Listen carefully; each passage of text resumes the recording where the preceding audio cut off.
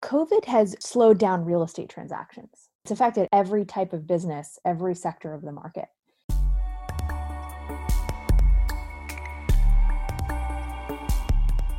I'm John Manis, an investor at Basis Set Ventures, an early-stage venture capital fund investing in founders, transforming the way people work across all parts of the economy, from factories to offices. This is episode 4 of Future Proof. Today we're talking with Sheila Vashi, the VP of Growth and Marketing at Opendoor, a unicorn in the real estate space, simplifying the process of buying and selling homes.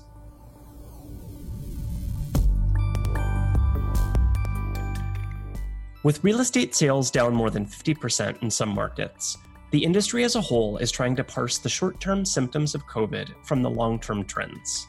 It's consensus that real estate tech will see a boost in adoption as consumers develop new preferences for remote home buying, but what remains unclear is exactly how big this trend will be.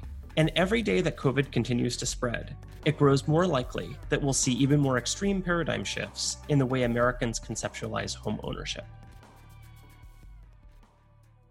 Welcome, Sheila. For people that haven't been following property technology over the last couple of years, can you just give folks a little bit of background on what the biggest innovations and problem spaces have been?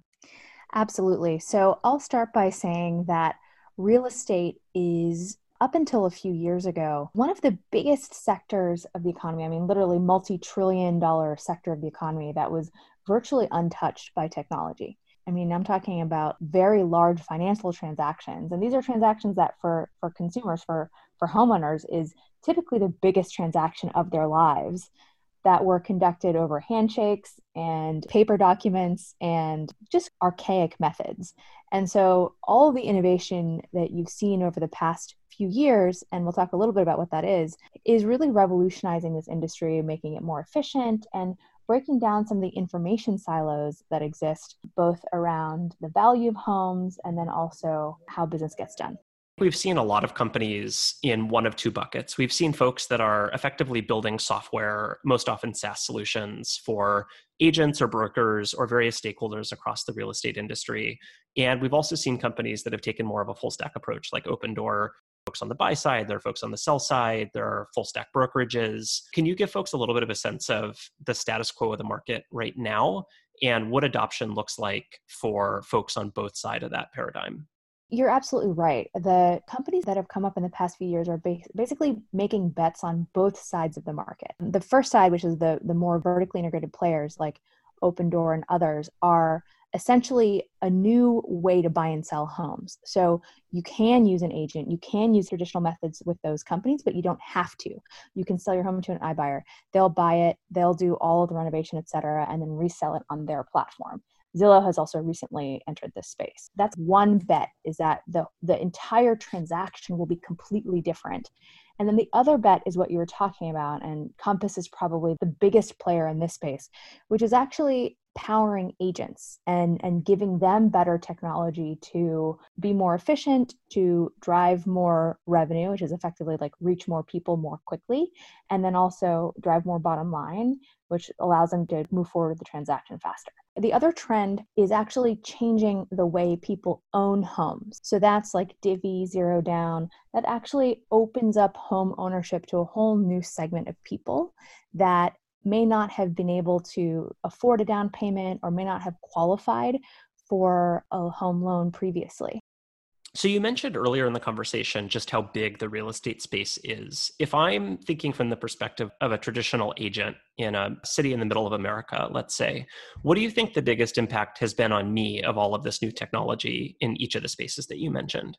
Taking all of this activity into account and all of these new players and iBuyers and Compass, et cetera, the percentage of transactions that are not conducted in the traditional way is still only around 10%.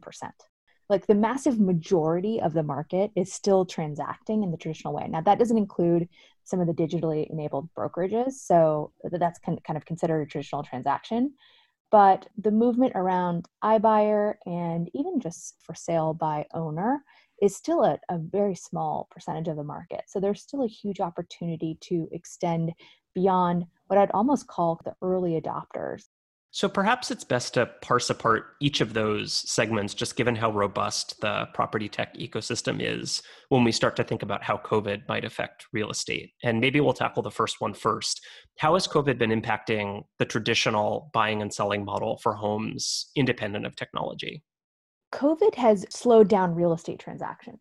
It's affected every type of business, every sector of the market. And the reason for that is, especially with shelter in place, people can't go visit home. So the means by which they do that is really like they can go visit a home like a single person at a time. There are no more open houses. Getting the transaction through is actually difficult because in some states they've actually shut down or put on hold some of the regulatory bodies. And so real estate has dramatically slowed down because of COVID.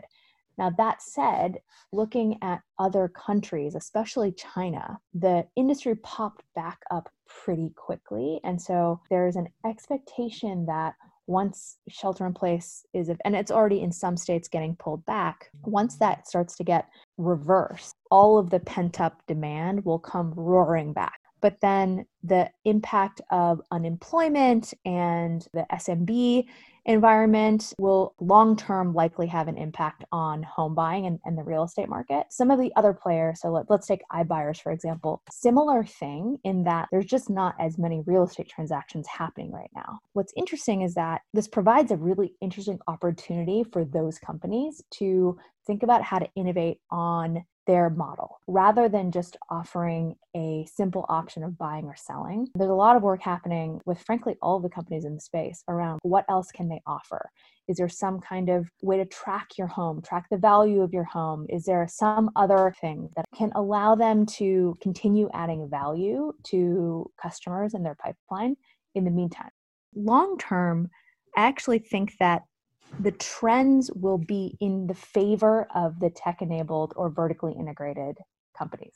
And the reason I say that is even simple things like search demand have dramatically changed over the past couple of months. So for example, virtual home tours, virtual real estate are seeing anywhere from 50 to 90% increases in search volume. The expectation when the market comes back is that people will be able to transact in a digital way or be able to search and view homes through digital means.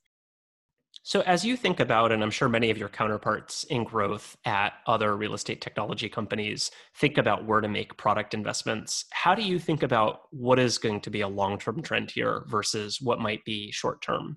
And I'm particularly thinking about what you mentioned around virtual home tours. I could imagine something like this being a really short-term symptom of COVID. I could also see a reality where this sets in as a longer-term trend, but ultimately, from a product and from a growth perspective, it's important to think about which items fall in each of those buckets. It's hard to predict, obviously, perfectly. My expectation is that similar to a lot of the other spaces like food delivery or even remote work, my expectation is that for a period of time, everyone will be forced to do that. And then when everything comes back, some percentage of the population will decide that they like that better. They prefer the grocery delivery at home. They prefer working out of their house. And the same thing will happen with real estate. There will be the segment of people who still want to transact the traditional way. And there are some trends that are countering that argument around people will need security. They'll need to feel comfortable with the decision given the environment. So that might actually require more hand-holding or in-person discussions. But there'll be a portion of the population who actually prefers a digital transaction and they got used to it through this crisis. It's hard to pinpoint exactly how big that population will be, but it's worth investing in. Yeah, and I think one thing that's important for listeners to keep in mind, as you mentioned in the beginning of this discussion, is just the sheer size of the real estate space. Even 1 or 2% of folks deciding to transact virtually would be a massive difference in the industry. And Opendoor obviously has achieved a very high valuation on the back of only controlling a very small number of transactions in the real estate space. But doubling that or tripling that target market is absolutely massive and opens the door for a number of new companies. Absolutely. Let's spend a little bit more time on the technology side of this. We spent a bit of time talking about iBuyers. I'd like to dive into a couple of the other trends that we've seen that you touched on and just think a little bit about how their value propositions might need to evolve post-COVID. One of the things that we've spent a lot of time looking at Basis Set is this idea of security deposit or rental guarantees in the rental space, folks like Jetty. I can imagine that in the time of COVID, there are a lot of folks that are struggling to put down money for security deposits. Most Americans don't have necessary money for savings for large upfront payments like that. Do you think that that market is going to be fundamentally changed by COVID in a way that requires even more companies thinking about how to guarantee rent or help renters come up with money for security deposits? I think there will be more openness to that on the consumer side. I would put that in the bucket of financial engineering, whether it's security deposit or rental guarantees for owners or renters, or even fractional ownership, which effectively lets you rent back your home. And the challenge I've seen with those businesses, they're innovative and interesting. And as I said earlier, it can open up a new segment of the market. The challenge that I've seen is that people are suspicious. It sounds too good to be true in many cases.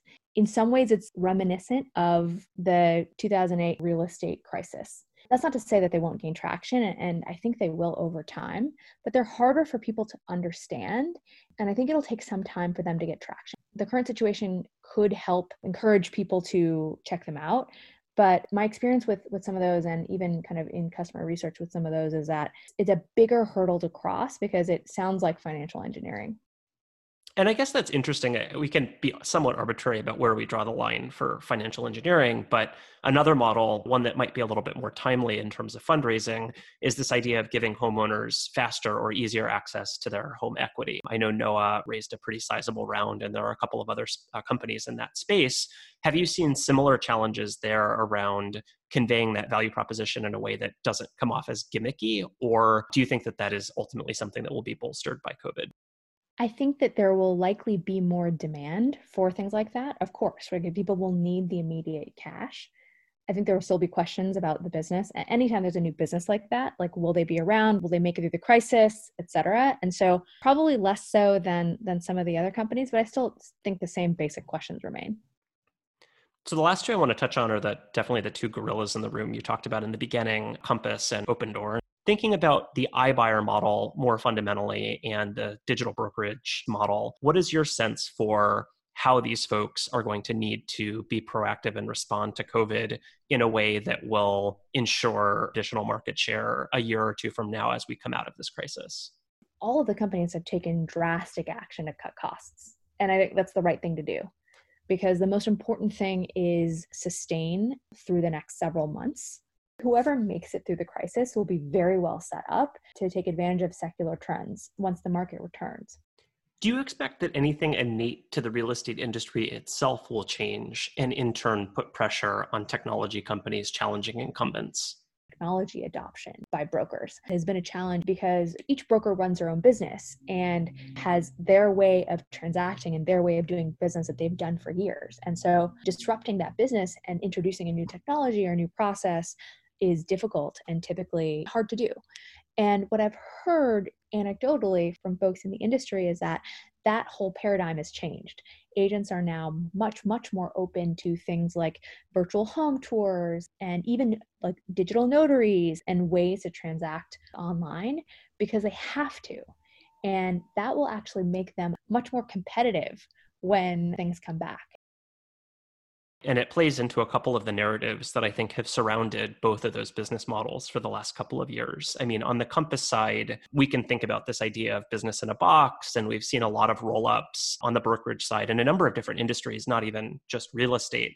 But this notion that it makes sense coming out of a recession for agents to align themselves with someone like Compass that can back them up with additional technology and resources and capital and pieces to be able to run their business. And it sounds like you're in agreement that that actually is a thesis that could end up playing out in their favor. Is that a fair assessment? I think that's very reasonable. And on the iBuyer side, one narrative that I think has been particularly pervasive is this notion that folks in a downturn will seek liquidity on their properties, and that coming out of a recession, there will actually be increased demand in the iBuyer segment. Is that a thesis that you think still holds water? Absolutely. What will be interesting to see is in a downturn, exactly as you said, people will be seeking liquidity and they'll need it quickly. And no one is better set up, no company is better set up to deliver that than an iBuyer and Opendoor as an example. I think we'll see that once people are able to transact easily again. And by that, you mean the bottleneck being just visiting properties even in person? Exactly. Like the actual shelter in place that really prevent, I mean, because even on the iBuyer side, there needs to be a home inspection before you can buy the home. There's some limited home interaction that needs to happen. So pivoting away from some of these experimental real estate models, I'd like to talk a little bit more about some fundamentals in the real estate space, traditional fundamentals that might inform new businesses being created coming out of the crisis. Obviously, one of the most important ingredients in the overall real estate sector is access to capital. And markets right now are in a very interesting place. So maybe for folks who haven't been following, can you just give folks a sense of what is happening right now in mortgage markets and what your expectations are for the next year to the extent that you can actually predict that out? If I could predict that, I would be able to make a lot of money. But yeah, I think just more generally, the markets have been all over the place. Interest rates are very low. And the reason for that is obviously the Fed wants to jumpstart the market. Mortgage rates have actually been bouncing around a little bit. And the reason for that is there's just been a massive increase in demand. 175% increase in interest around mortgage queries. What I've heard from lenders is that there's actually almost for the first time a strain on supply. And that's actually causing rates to bounce up and down a little bit. Tons of interest in refi, et cetera. There's a huge opportunity there to continue to automate refi, loan origination, but it's a really interesting time in this market for that because there's just all of a sudden massive demand that could continue or could actually disappear if rates increase. Given that it's our job on the venture side to think through which of these trends are going to be long-lasting enough to sustain a venture-backable business, I want to talk a little bit about the longer-lasting trends in real estate. We all know that Airbnb was arguably one of the greatest real estate technology companies founded, and it was founded directly in the wake of the 2008 recession, primarily as a way to get homeowners access to capital that they desperately needed by monetizing an asset that they already owned. Do you think that we're likely to see the continuation of this trend in the real estate space? It'll be interesting to think about what happens there because on one hand, you can imagine that with unemployment and decline of SMB retail, et cetera, people will actually need to share more assets to generate revenue. Or you could imagine actually that people don't want to have the frequency of contact of those interactions and actually shy away from it. We'll probably Or we've just reached peak sharing. Yeah, I think that's fair. A couple of trends that were just starting up pre-COVID that could be interesting around the monetization of the homes as an asset is the monetization of your backyard. And there's a rash of companies, I would say, over the past 9 months that have done this. Rent the Backyard is one, Abodu is another. There are several other really companies that do small prefab homes that you can put somewhere on your property. That could be interesting and another way to monetize a space that's not actually your home. There is a ton of regulation around this by county. And so that could actually stall some of the adoption of that trend. And it also requires capital investment from the homeowner, right? To put that in a backyard, I assume? It's low. It's very low, actually. Interesting. Yeah. The bigger challenge there actually is that county by county, there are a ton of restrictions. I met a company that was able to get permits for San Jose, but not for San Mateo. That's actually the harder piece there. I see. A lot of times when we think about enterprise value propositions, we think about revenue generation versus cost cutting. Obviously, in the context of a recession, cost cutting is a particularly convincing value proposition for most enterprise software. On the consumer side, when we think about something like Airbnb, that's still primarily a revenue generation value proposition. Something more like a refi product is on the cost-cutting side. Do you bias in one direction or the other as to where you think more value will be created coming out of COVID? I'll give my answer for the homeowner perspective and then for real estate at large, because I think they're slightly different. From the homeowner perspective, there's not a ton of places where they can do cost cutting. One area is preventative care, and there have been some companies that have done this over the past couple of years, and that's really when you prevent something from happening to your home by staying on top of upkeep and maintenance schedules, et cetera, and dashboarding in a way to actually monitor what's happening in your home. So that's interesting and can effectively be cost cutting. It's hard to imagine, other than refinancing, as you said, or getting cash out of your home, what cost cutting could look like. More broadly for the industry, cost cutting and efficiency will be huge, because there are still really large portions of the value chain, as I said earlier, that are manual and paper based. And all of those pieces, especially now, are a huge opportunity. One thing that's particularly unique about COVID, at least with respect to the 2008 recession, is that COVID is so different based on your geography. We in San Francisco were in a very fortunate place with respect to other cities around the country. How do you think about the impact that that has on both traditional real estate players and also the adoption of real estate technology? Like, I would imagine that that would make someone like Opendoor think very critically about what markets it might want to operate in, or what countries make sense from an international expansion perspective in the event that we end up in a situation where there are some cities that are doing significantly better than others, or some countries that are doing significantly better than others. Absolutely. That will be taken into account, I'm sure, whether it's the real estate brokerage side or the Opendoor vertically integrated player side. As I think about expansion, that will absolutely be taken into account, because the region or the area or the city will just be less attractive because of the economic drivers. Do you think that drives international adoption of a lot of this technology that we haven't seen before? Yeah, international adoption is interesting. The real estate industry is so different country by country, and regulations are so different, and the way that they do business is so different. In some markets like Mexico, almost nothing is online. There is no MLS, just a completely different scene. And there's actually not been a lot of international traction for any of these companies. That will be an interesting trend to see, and it's likely several months out, would be my guess, if not years. Fair enough. So I want to end on one last question here. This will be our shoot for the stars closing question. If this does end up lasting for longer than a year and we end up in a depression-like situation, what do you think the biggest possible paradigm shift is that could ultimately end up happening to the real estate industry as a whole? The recession is one piece of it. I actually think the shift to remote work for such a large percentage of the population is another huge driver of what will happen in real estate.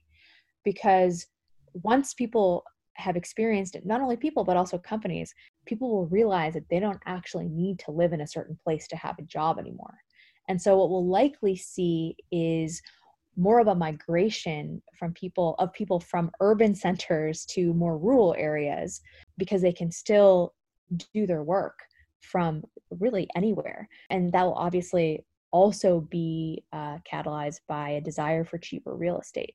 That will likely be a trend that we start to see. Well, thank you so much, Sheila. I hope we're able to get there in as short of a recession as possible. Absolutely. Thank you so much. It was a pleasure.